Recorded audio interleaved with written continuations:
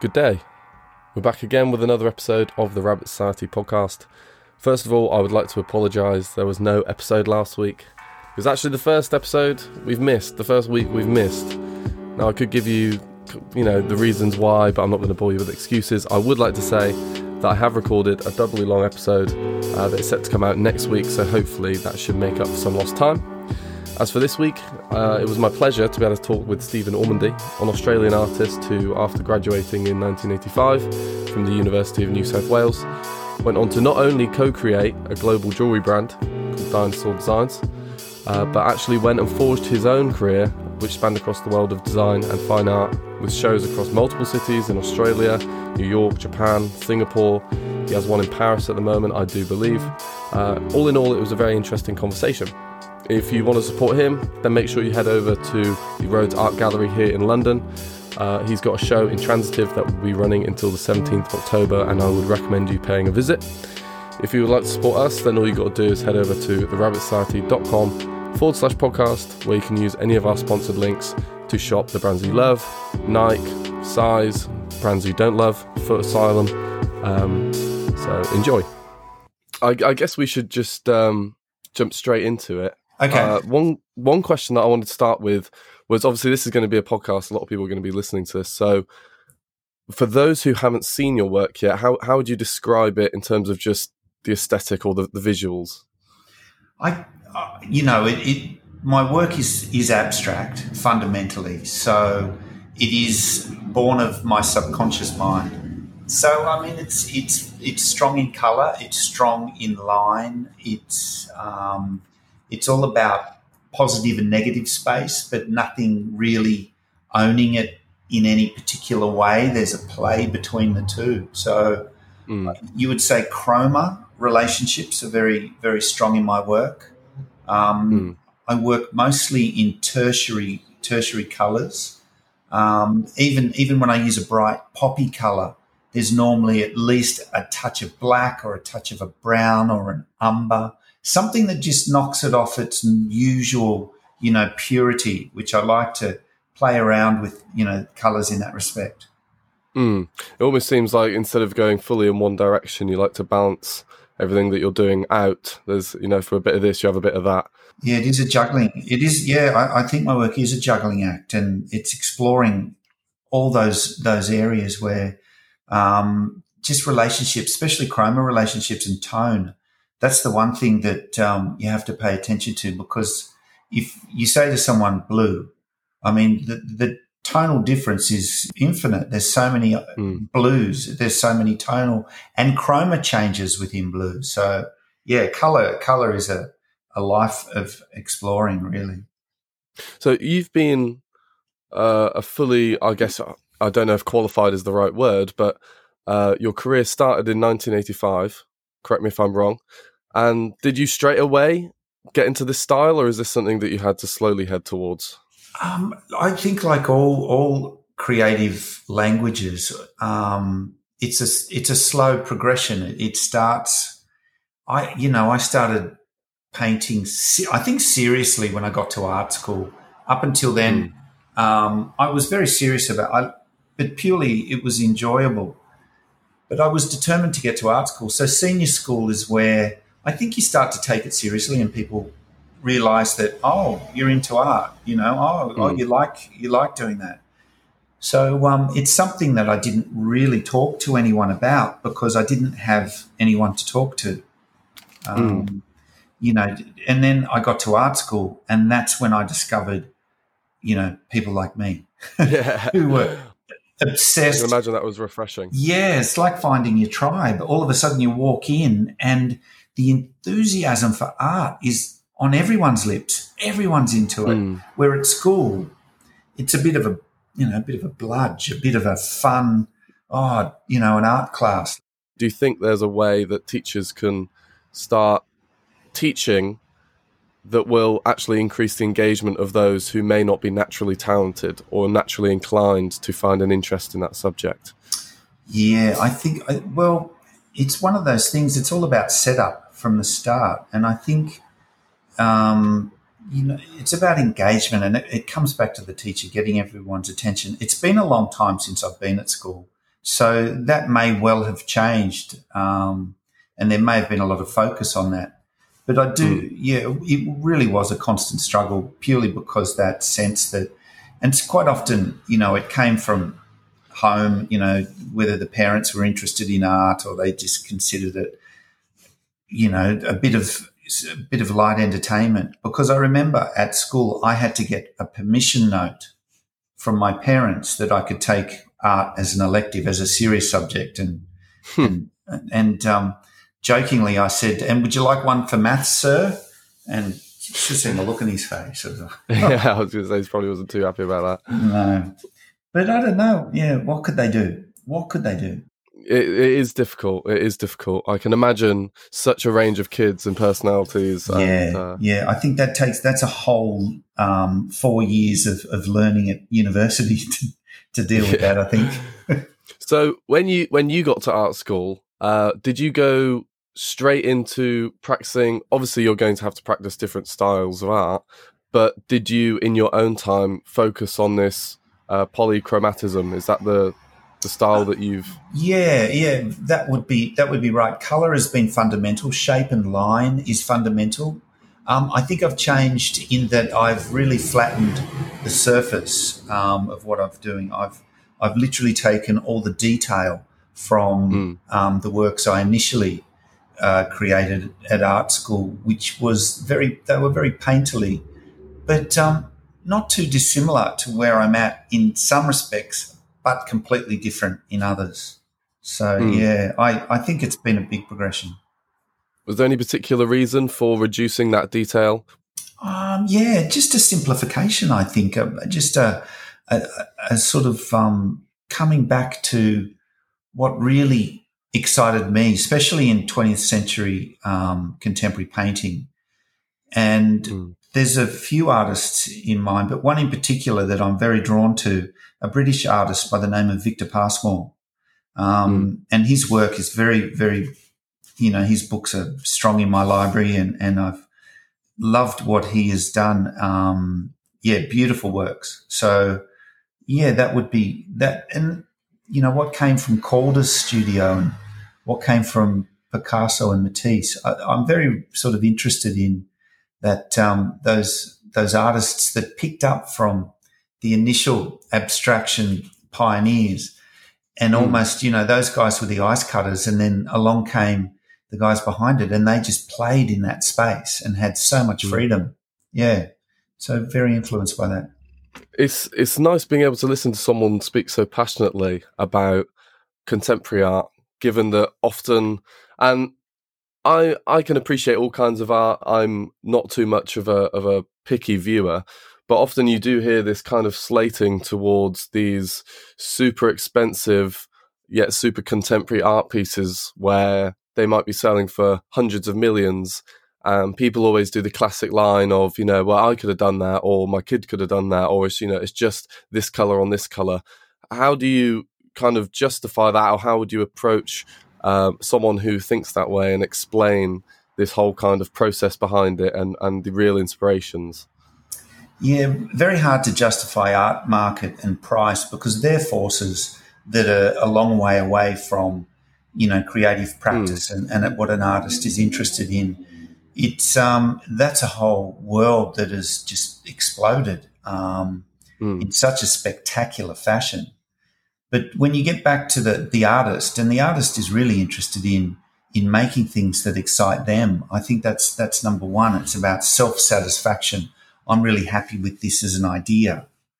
And that's what I think is at the basis of it. The rest is, dealers, good dealers picking up, promoting, and then the business kind of takes over after the creative moment. So it's almost as if the artist is, can be swept up in it, but I don't think that is initial intention. Initial intention of most artists is just to do things that excite them and explore possibilities.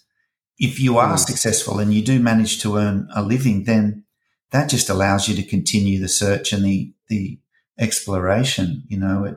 It's like the grease that keeps the wheels turning. But Yeah. like many things in our modern world, things get twisted, turned, blown up, expanded in ways we never thought possible.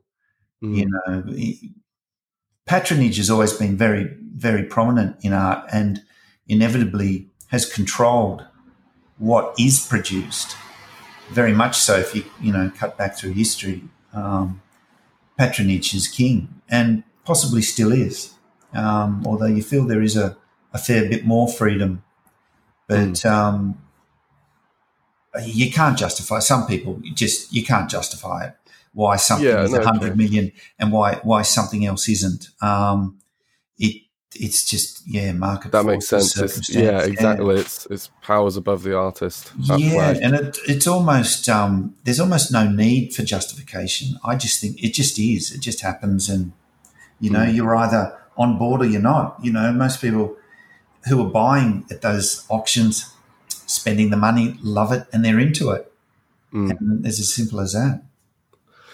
Okay, kind of wanted to change direction slightly by just asking, and obviously a lot of the audience that listen to this are relatively young.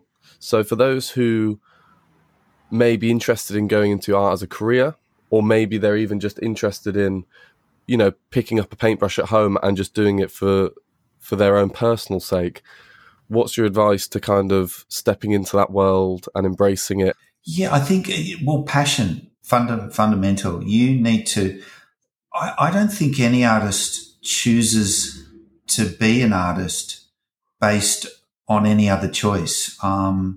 Personally, I had no choice. I don't have a plan B for my life and my career and what I want to do. Art and being an artist was always going to be my focus, and I would endeavour to support that should my work, not be selling, or I'd probably have a job and support, my after hours art habit, which I would inevitably have no matter what. And I think being an artist is something that just gets you, and you have to go with it. It's just obsession. Well, I appreciate that it's less of a choice, and that if you haven't already chosen to go into it, you're likely not going to be doing it as a career. Yeah, not like you're not toying. I don't think artists toy with the idea. Or why not? I'm not No, sure. that makes sense. It's like sitting there looking at a career possibilities, and I'm sure any career counsellor would look at artists and just put a line through that and say, "Are you kidding? Yeah. Do you want to earn some money? Do you want some sort of a lifestyle in this modern world?" So just cross that one out. If I were to maybe tweak it then and just say, for those who've already committed to doing it, they've committed to working and they're putting the hours in per day, what's that kind of next step in looking into making it a business without losing the passion? They've got no choice. It's like the luge at the Olympic Games. You're in the chute. The minute you're in, that's it. It's all the way to the bottom or nothing. Yeah, there's no turning back, because I think you'd regret turning back. And we love process. The thing about being an artist is we really enjoy making. We love producing things, and that process, it really is like it's a mantra. It's a moment where you just single focus and you're really thinking about your ideas and you're executing them, which can involve a lot of repetition. And in a sense, I think it helps us be who we are, because we just love doing those things. We love making, we love producing, we love, exhibiting. That's probably the hardest part of the whole process. It's the most confronting part. And I don't think I'm ever going to get used to that. And in fact, this show in London is the first show I've ever had where I haven't actually been in the gallery and had an opening. It's quite surreal to have it. Been like? It's been, on one hand, quite nice, because you can sort of hide. You feel like you're hiding a bit. Yeah. Then I feel, because a lot of artists, we like being in our studios on our own. We're very good at isolation. We're naturals. We're naturals at that, because we've got our activity, we've got our equipment, and we're ready to roll. And most of us wake up in the morning and can't wait to get into Yeah. that studio. It's quite a good feeling to have that focus. But it's been a bit unnerving. I would have loved to have been over there, and it's my first show with Rhodes Gallery. So yeah, I would have loved to have met the team there in person. We've talked a lot, but yeah, nothing better than turning up and having a hug. You know what I mean? Yeah, exactly. You can't beat that. So have you found this period particularly productive? Have you been putting out a lot of work? Yes, it's been particularly good. I got a very large commission painting just at the beginning of the major lockdown and got the canvas in the studio and all the equipment. So I just, went for it and got the job done, which was very good for me. That was good timing and record time, I can imagine. Yeah, it was very fortuitous, and I've just been working ever since on this show for Rhodes, and I've also just been in the Paris Art Fair with my Paris gallery, which has been very successful. Again, I would have been in Paris for that to have a show in that that forum, that amazing exhibition space in the heart of Paris. Oh my God, I've only got photographs. That is a shame. That would have been. Hopefully, there'll be another opportunity sometime. Yeah. I'm sure there will. There will. If we were to just peek underneath exhibitions and have another look at the process behind your work again. Sure. Something that we haven't touched on is some of your 3D work and your sculptures. Yep. What's that difference like between working in a whole additional dimension? Sometimes I feel like I'm painting sculptures.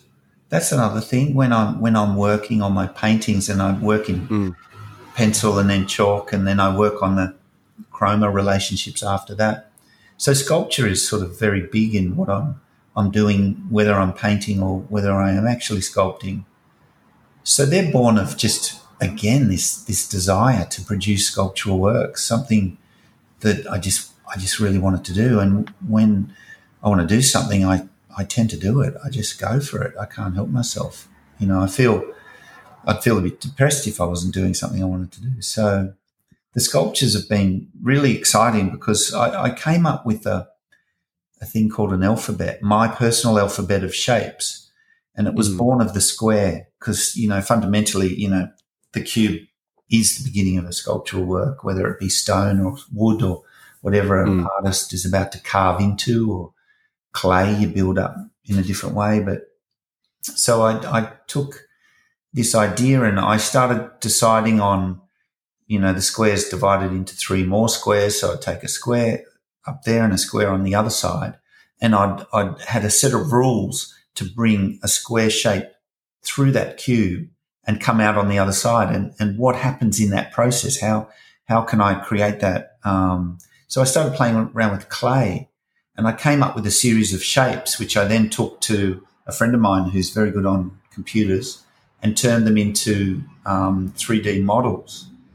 And then from that, what I've done with this group of shapes, I've created this sculptural concept. And it's like collage. I can play with these shapes and start to really form these interesting lines and shapes based on the square, bending, twisting, turning in different ways. And there's rhythms that I can bring them together and start to form sculptural works. So not only is it very plastic in the studio, I can also translate this across the world to manufacturers. Say I'm working on works in China where I've done most of my large sculptural works in situ. I can actually communicate very clearly exactly how I want these sculptural works to look like. And it's been quite successful also in that it's very rigid and yet I still manage to get an organic softness into it with the curves. Yes. It's really interesting how, because I love them. That's the thing what I love most in sculpture, sculptors like Smith, Clement Mead Moore, Henry Moore, Barbara Hepworth, that beautiful organic nature of Hepworth.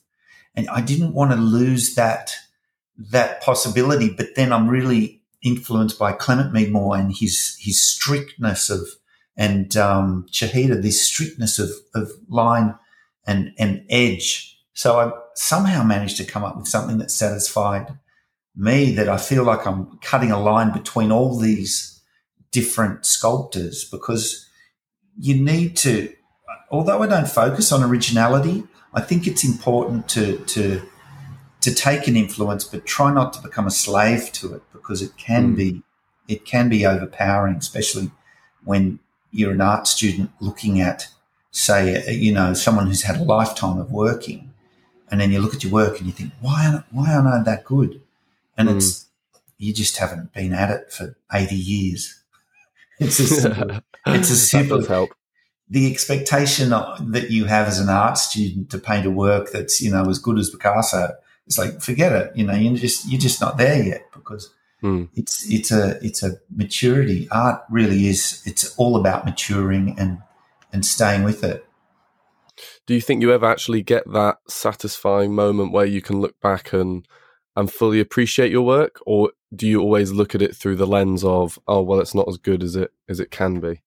Yeah, I think, I'm very self-critical, and I always think there's room to push it. There are works I look back on, they do inform me, and I think that was a pivotal moment. That work. Now, what is it about that one that is really something to me? And I tend to use those moments and refer back to them from time to time.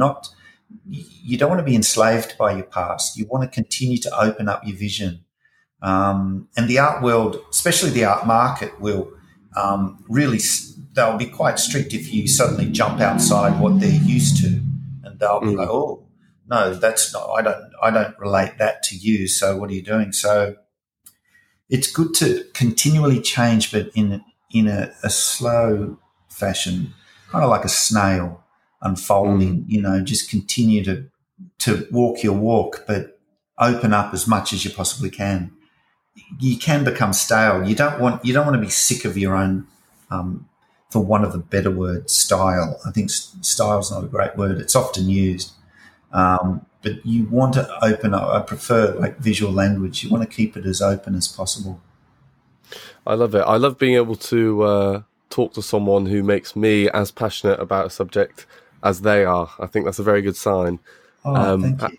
It's been an absolute pleasure talking to you. And I was just going to say, we're heading just past 20 minutes, which is roughly how long we like to keep the episode. So I think that's probably all we'll have time for today. But thank you very much for the interesting talk. It was definitely eye-opening. Thank you, Sam. Yeah, I think I'll be able to look at a lot of art with a lot more appreciation now.